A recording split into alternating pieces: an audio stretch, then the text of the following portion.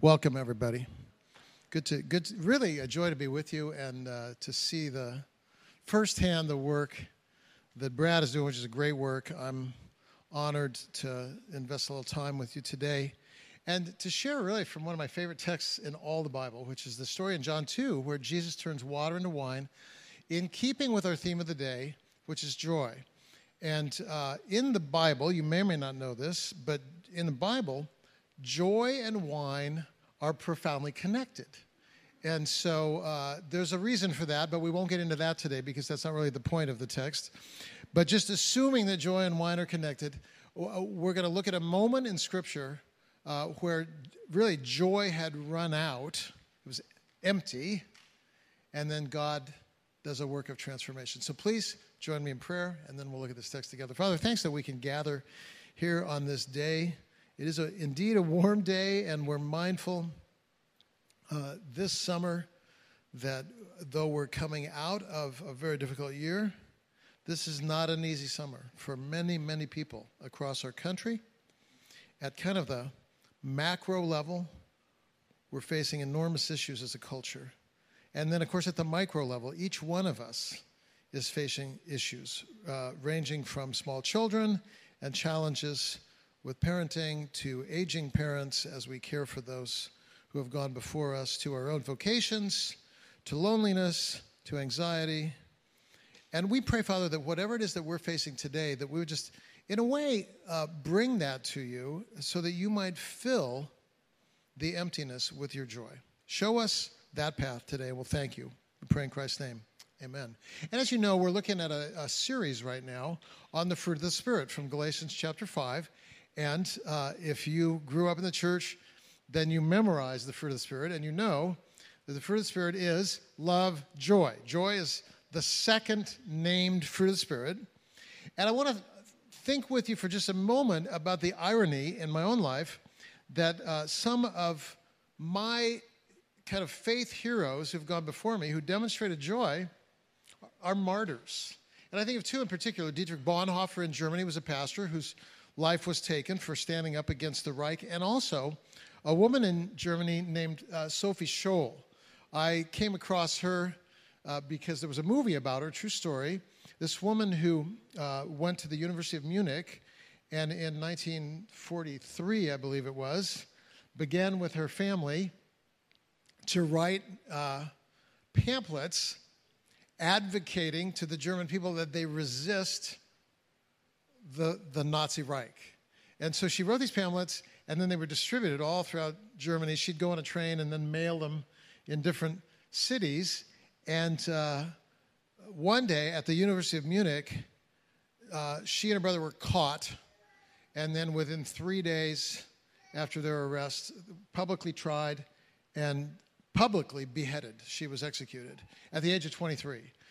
Her story so profoundly affected me that years ago I went and visited her grave. She was part of a ministry called the White Rose Fellowship in Germany, and so her grave to this day always has a white rose on it. German people just randomly make sure that there's never a day that goes by when there's not a white rose on her grave. And so as I was there visiting her grave and thinking about her courage as a 23-year-old, as I was leaving the gravesite, you walk about 100 yards, and there's a flower stand.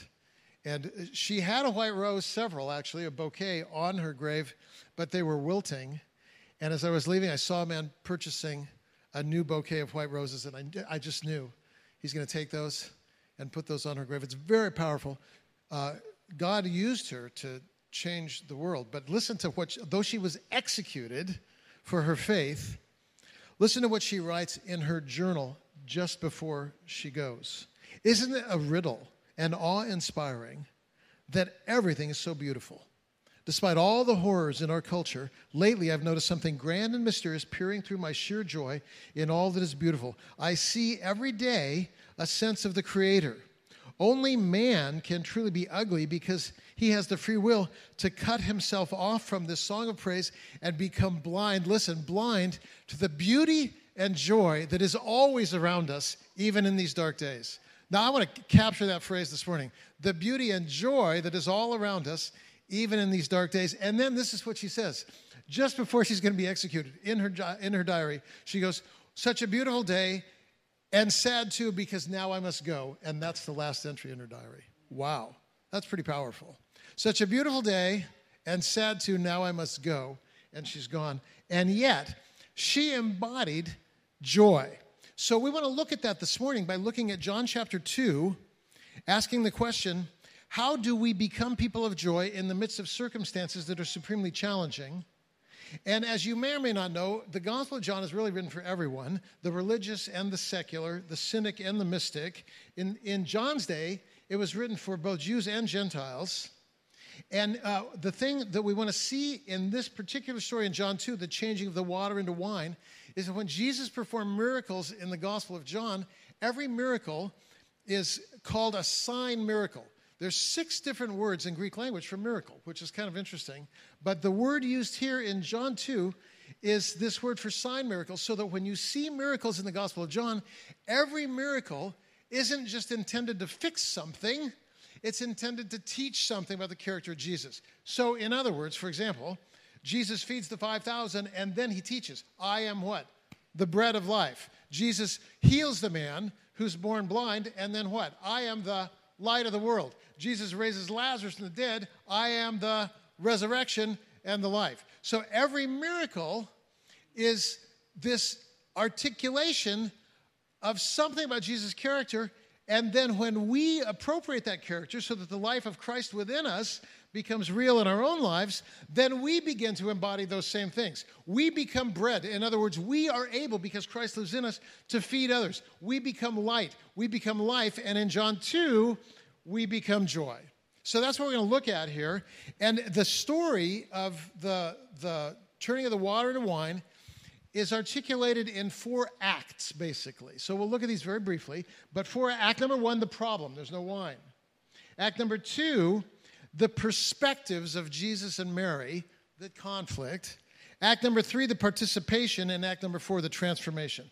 So the problem, the perspective, the participation, and then finally the transformation. We look at those things together. So let's begin by looking at the problem. So we're in John chapter 2, verses 1 through 3, and here's what we read.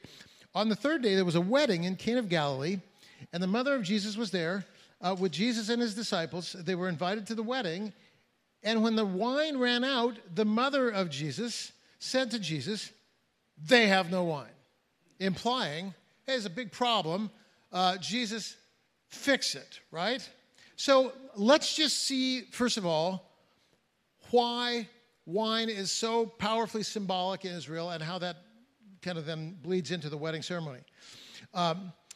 In a wedding ceremony in Israel, it was a bigger deal than in our culture. And many of you who's kind of traveled overseas and gone to a wedding in a different country, if you've done that before, then you know there are places where weddings like this, the party afterwards lasts for hours, right?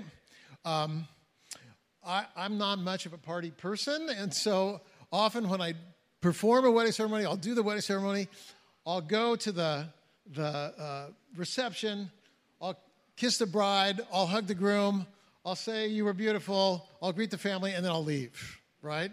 And I'm out of there within 30 minutes often, right?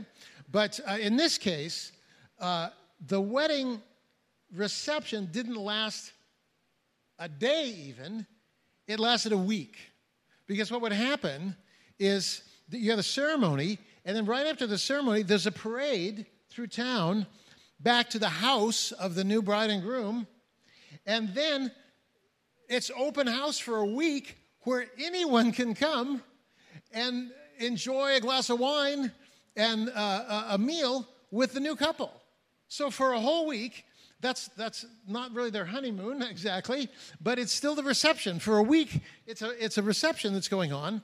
And so it's always been in that case that the groom, who is responsible for paying for the wedding, has to provide wine for every guest.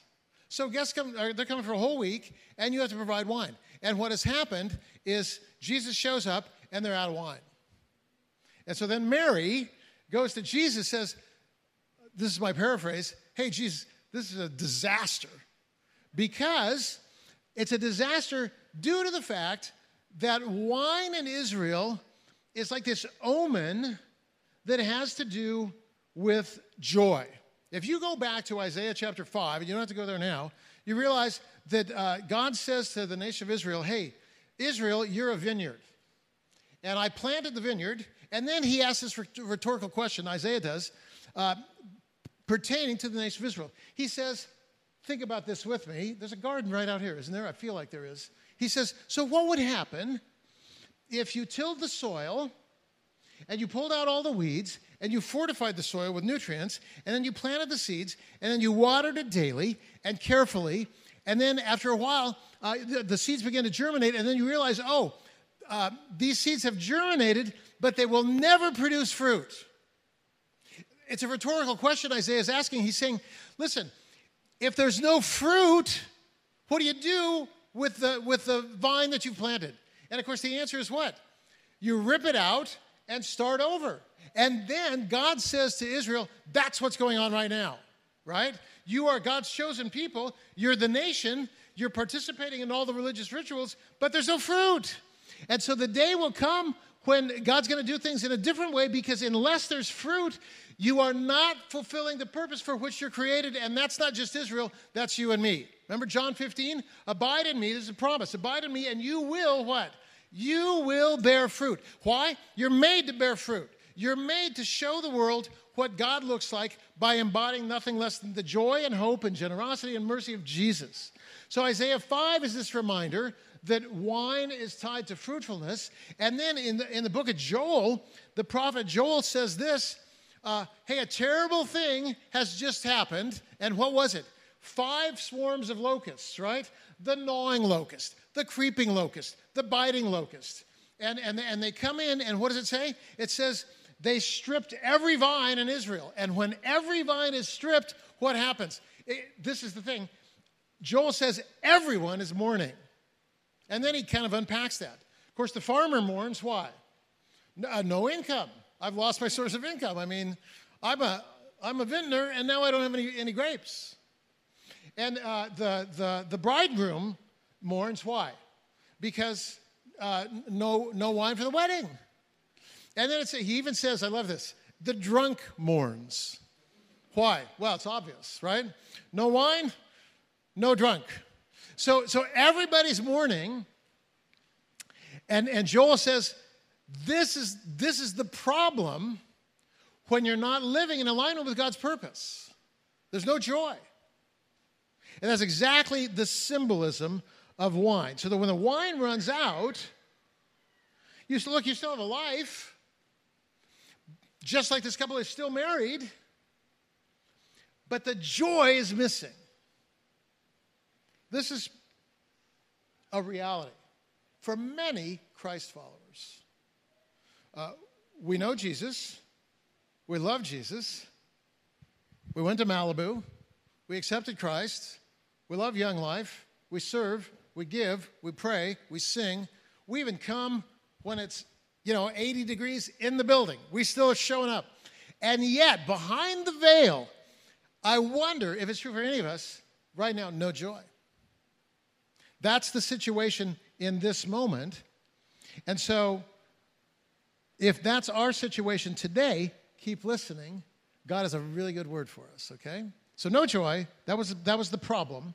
The perspective is this, verse 3, Mary says, hey, they're out of wine, and the implication of the way she says it is, Jesus, I want you to fix this. So from the perspective of Mary, the goal is simply to avoid the embarrassment of letting others know that the wine has run out.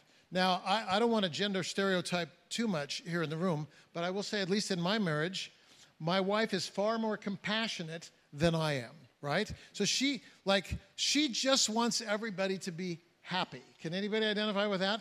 Like, we don't care how the problem is solved. We just want to avoid kind of any embarrassing situation. And that kind of compassion is commendable and needed and appropriate. And yet Jesus says, verse 4, woman, what do I have to do with you? Now, that sounds really harsh, but the phrase woman here is actually in the culture a term of endearment. So don't stumble over that. Woman, what do I have to do with you? But what he's saying here, what Jesus is saying is this: what do I have to do with you? My hour has not yet come. Now, Jesus uses this phrase, my hour, several times in the scripture. John 7:30, John 8:20, John 12:23. And when Jesus is talking about his hour, he's talking about the cross. And what Jesus is saying here in this particular situation is, oh, hey, here's Mary. They're out of wine. Jesus, fix it. And Jesus says, I don't just fix things, because I'm not just interested in ever just fixing your situation. I'm interested in your transformation. So hear this, because this is very important as it applies to the principle of joy, right? Many of us think that joy will become a byproduct if we fix our situation.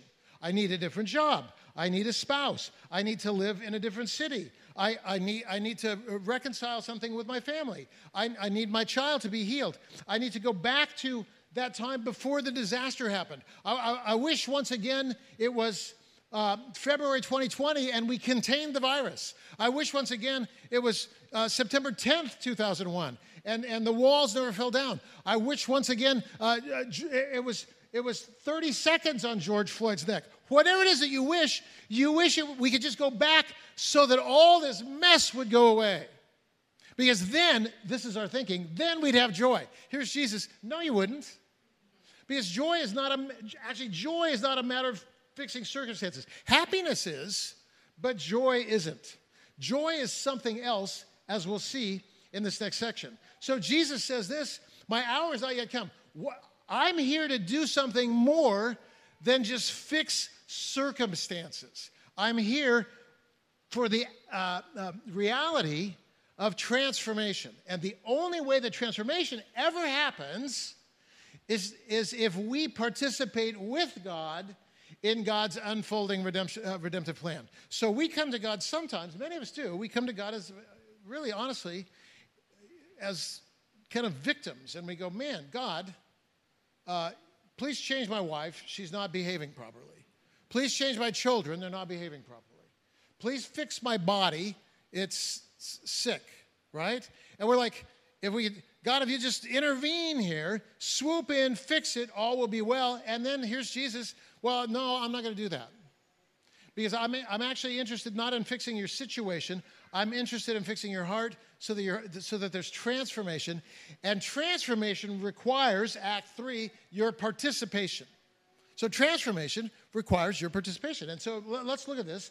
Here's verses 5 through 8. It's very interesting. Mary goes, fix it. Jesus goes, my hour is not yet come. And then Mary, in some bizarre confidence that Jesus is still going to do something, says to the servants, hey, whatever Jesus says to you, do it, because there's something good is going to happen here, right? So now watch this, verses 5 through 8. It says here, there were 6 stone water pots set there for the Jewish custom of purification, containing 20 or 30 gallons each, and Jesus said to them, fill the water pots with water. So they filled them to the brim. And then Jesus said to them, draw some out now and take it to the head waiter. So they took it to him. Let's just unpack this for just a moment here. I want you to see it's so important. If you're wondering, I'd like to see the fruit of joy in my life displayed. If you write nothing else down or remember nothing else, understand this morning. Joy is a byproduct of your next step of obedience. Joy is a byproduct of your next step of obedience. If you don't remember anything else, please remember that, because God always has for every one of us, I say this all the time, God has a next step, right? Romans 1 and Romans 16 are places that articulate quite clearly for us this principle. It's articulated all throughout the Bible, but here's the thing. We live in a rhythm, or we're invited to live in a rhythm of revelation and response. Can you just say that with me? Revelation and response. And so I have to do 2 things then. Number 1, I have to open myself up to God's revelation. right? God's revelation, which comes through text, through creation, through the situation in which I find myself that leads me to prayer, and through fellowship with other people. So the first question on the table is this: am I open to revelation? Because I can't respond to revelation unless I first receive revelation, right? So I need to be open to this revelation. And if you go back and you look through the Old Testament, you see over and over again God exposing to Israel this fact that though they're doing this and this and this and this correctly, they're stuck because of this over here. Does that make sense? If you look at the book of Amos, here's Amos chapter 5. Are you fasting? Check. Are you singing? Check. Are you gathering? Check.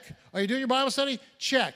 And yet, says Amos 5, not interested in your fasting, not interested in your singing, not interested in your gathering, not interested in your Bible reading, unless all of this leads to justice and mercy and generosity over here.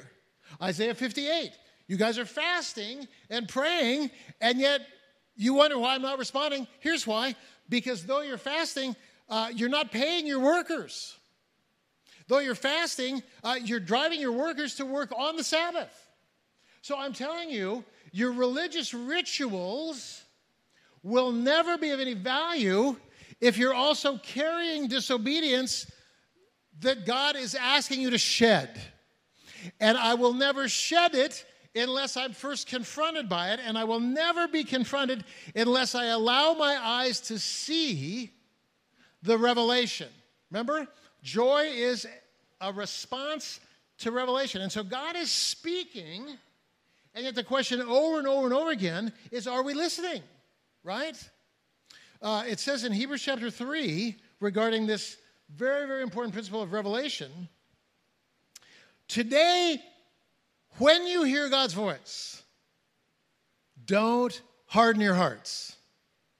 What that means is, if you're gathering, singing, worshiping, and carrying something privately, and God is fingering that private thing, and you refuse to deal with it, it will not get ever easier for you to deal with it. It only gets harder. Why? Because when you refuse to deal with what God is clearly revealing to you, your heart is becoming hard.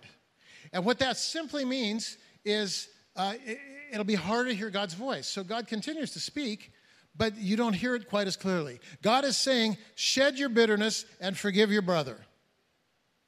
And then you don't. And then you hear it again a week later. Shed your bitterness and forgive your brother. And you still don't. And then you hear it again, but not very well. Shed your bitterness, forgive your brother. Shed your bitterness, forgive your brother. Pretty soon what happens is this.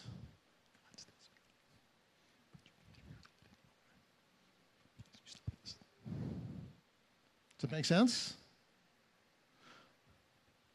The greatest moments of liberation in my life have come when I've been resisting the shedding of something or resisting taking something on, and God has spoken, and I obeyed.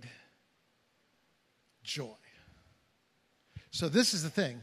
We want to learn here to find the next step that God has for us. Psalm 119 says this: joyful are the people who follow the instructions of the Lord. It's very simple. Joyful are the people who follow the instructions of the Lord. Some of you don't know that my story coming to Bethany was a story of resistance, for sure. I didn't want to come be a pastor here. But the crux moment, I think, for me was God asked me to go to India. And it was in India that I learned about Bethany's search for senior pastor, and then ultimately later on applied and all these things. But a friend of mine who lives in Canada at a Bible school where I teach had called me, and he said around December 27th, "Hey, Richard, God wants you to go to India and teach Hebrews for 2 weeks." I said, "When?" He says, "Well, the flight's January 2nd. I said, "I'm not going to India. I have no desire to go to India." He says, "Well, I don't care what you want. I'm telling you, I've been praying about it. God wants you to go to India." And so I said, yeah, whatever, I'm not going. He called me back. He said, listen, well, let's do this. Apply for a visa, and if it comes through, it'll be a sign. And so I did a little bit of research, and I found out that a visa takes 2 weeks. So I said, okay, yeah, I'll apply. And then we'll see. I'm not going to India. And so the next day, I sent all my stuff off to San Francisco from where I was living up in the mountains by fax. And then on December 31, like 2 days later, I get my visa stamp in the mail. Put this in your passport. And I was like this, no! I don't want to go to India.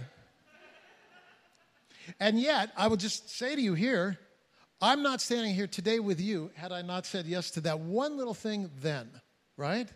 And so this is my simple encouragement to you this morning. Always be asking the question, every day in your life, ask this question, God, what's the next thing you have for me? You don't have to know what's happening 5 years from now. You don't even have to know what's happening tomorrow or even this afternoon. What you do need to know is what's your next step. When this ends, do you stay and have a conversation with someone or get in your car and go home? That's a thing. Just be aware of the wind of the Spirit blowing in your life. So that's the first thing here regarding participation. The second thing is this. Obedience always begins with a response to what's there. I mean, it would have been tempting in this case to think, oh, you know what, let's go out and buy some new wine. No, Jesus takes what's already in our lives and transforms it. Very often we think we need more. We need more money. We need more relationships. We need more power. We need more influence, a significant job. We need to change our circumstances. Listen, if God wants to change your circumstances, God can change your circumstances, but you shouldn't be asking the question, God, how will you change my circumstances? You should begin always with what is right here, because God came to bring wine into your exact situation now, not to necessarily change your situation. He'll change you, but not necessarily change your situation. And so what God uses here is what's already happening. Does that make sense? There's 6 stone water pots that are there for the kind of custom of purification, which means when you came in the door today, had this been that culture, there would have been a water pot in which you dip your hands and you wash your hands. And so Jesus says to the servants, hey, go take those water pots and fill them with water, right? Okay. Now, in no universe does that solve this problem, but he does it anyway. They do it anyway. And I just, man, if I could just get on my soapbox here for a moment, so many, we're groomed in consumerism, and that creates in our minds a utilitarianism that's really, really unhealthy. In other words, wow, what's going to be the better? I mean, I hear this voice, stick around and have coffee, talk to Roger Jensen. What's the benefit in that? And we do this weird cost-benefit analysis as if we know what's going to happen. We never know what's going to happen as a result of any single conversation, as a result of any single drive, as a result of any single activity. And here's the good news, we don't have to worry about it anyway. We just show up and allow the wind of the Spirit to tell us the next thing to do, and we do it. It doesn't have to be utilitarian. People say to me, hey, Richard, how did you end up being an author? I want to be an author. I want to write books and get published. And I said, I don't even really know. I just started writing a blog, and then someone read it and wrote me and said, I like your writing. Would you consider writing a book? And I said, well, I guess so, And I just feel like life goes so much better if we take our agenda and light it on fire and throw it away and allow God to lead us wherever God wants to lead us. God will take what is our life and use that for our transformation. And then here's the other thing. This obedience that God calls us to always entails risk. It always does, right? Doesn't matter if it's moving to a new city, quitting your job, starting a new job, getting married, leaving a toxic relationship, having children. When you take a step, you set something in motion over which you have no control. Fine. God asked you to take the step. Sophie Scholl wrote her things, not knowing that it would mean she dies at 23. She still took the step. Other people take steps, and it leads to an entirely different path, but we take the step knowing there's risk, but though we know there's risk, we always know the end of the story. Do you see? We know that God is moving things toward transformation, toward every disease healed, toward every tear dried from every eye, toward all dividing walls being broken down. We know there's a place at the table for everyone. We know that the best wine is yet to come. We know all that, so we do our thing. We take our step, and we leave the results of the step in God's hands. And so the risk here is this: fill the water pots with water. So they filled them up to the brim, and then he says, draw some of the water out and take it to the head waiter. Now, this is ridiculous. If you know, he doesn't say to them, bring me some, let me taste it, and make sure that it's good vintage, because I've done this miracle, but it's the first time for me, and so I'm in apprentice zone here, and let me just see if this is going to work. No, he says, draw the water out and take it to the head waiter. Now, the head waiter has authority over these guys, and so they're coming, and they're like this, hey, no, you're out of wine. No, it's a problem. But we want you to try this. Oh, what is it? Well, we're not sure, but it came from the water pots where everybody dips their dirty hands when they come in. And so would you just take a taste of this and see, if this passes muster to solve the social awkwardness of the poor groom being out of wine? Head waiter tastes it, and that brings us to point number 4, Act 4, transformation. Watch this. They took the head waiter, verse 9, tasted the water which had become wine. Didn't know where it had come from, but the servants knew. Head waiter calls the bridegroom and says to him, every man serves the good wine first, and when the people have drunk freely, serves the poorer wine. But you have kept the best wine until now. Verse 10, in many ways, is the core of the gospel. You have kept the good wine until now. This is the way the universe works, you guys. You exercise, your cells break down, then there's this restorative message that your brain sends to your muscles, and it rebuilds your muscles, but it doesn't just rebuild your muscles, right? It rebuilds your muscles what? Stronger than they were before. And this is the way the gospel works, too. In the garden, the preposition was this: Adam and Eve walking with God in the garden. And then a dramatic fall from grace, and then all the suffering that we see in the world. But the end of the story is not God with us, it's what? Christ in us, the hope of glory. God filling us with nothing less than his divine life in order that the seed that is God's life could in us give birth to fruit, love, peace, patience, kindness, gentleness, and of course, in this moment this morning, what? Joy. So we now are invited into this very simple life where we don't make huge goals and go after them, but instead we just rest in allowing the wind of the Spirit to tell us what? The next step that God has for us. And when we take that step, here's what the promise of this story is. Not only new wine, but joy and transformation. When I lived in Los Angeles, too, going to Talbot Seminary, my wife worked at a hospital, and her supervisor was the most goal-oriented person that any of us had ever met. And so she had a 10-year plan, a 5-year plan, a 1-year plan that translated into monthly goals and objectives, that translated into weekly goals and objectives, that translated into her activities for the day. And she had said to Donna, within 5 years, I'm going to own a horse ranch and be married and have 2 children. And that was her goal. And so you fast forward 5 years, has a horse ranch, has 2 children, but had lost her husband to infidelity. And that had led to depression and anxiety and really dark thoughts. And she came back to Donna and I, and she said,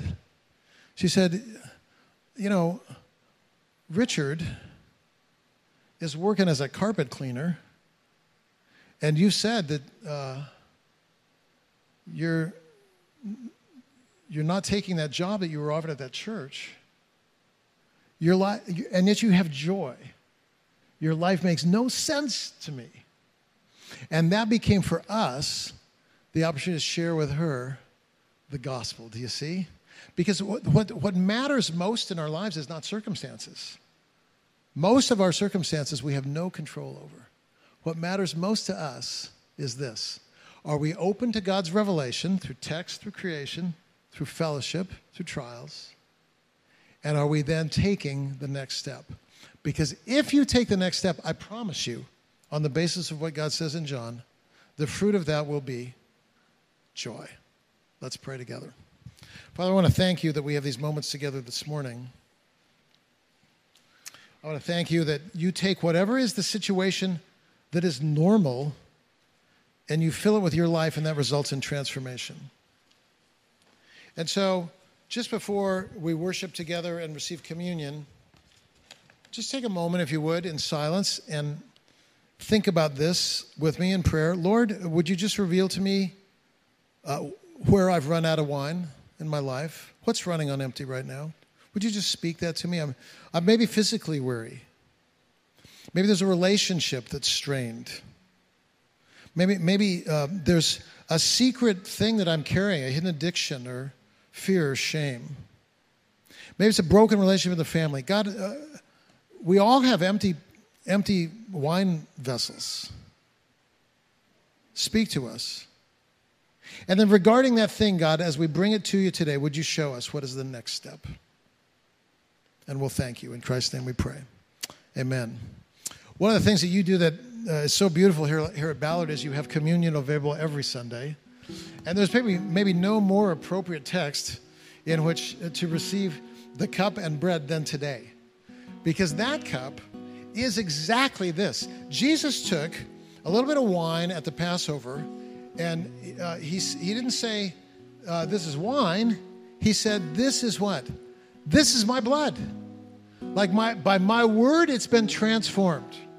So that you can, now when you take that cup, you can know that you know that the wine that is Christ is yours as a gift. Receive it for the forgiveness of sin. And he took the bread and he transformed the bread too. This isn't bread. This is my body. When you're hungry, you eat bread. And it's satisfying. As you take that bread, may Christ be your satisfaction. When you're weak, you eat bread and you're made strong.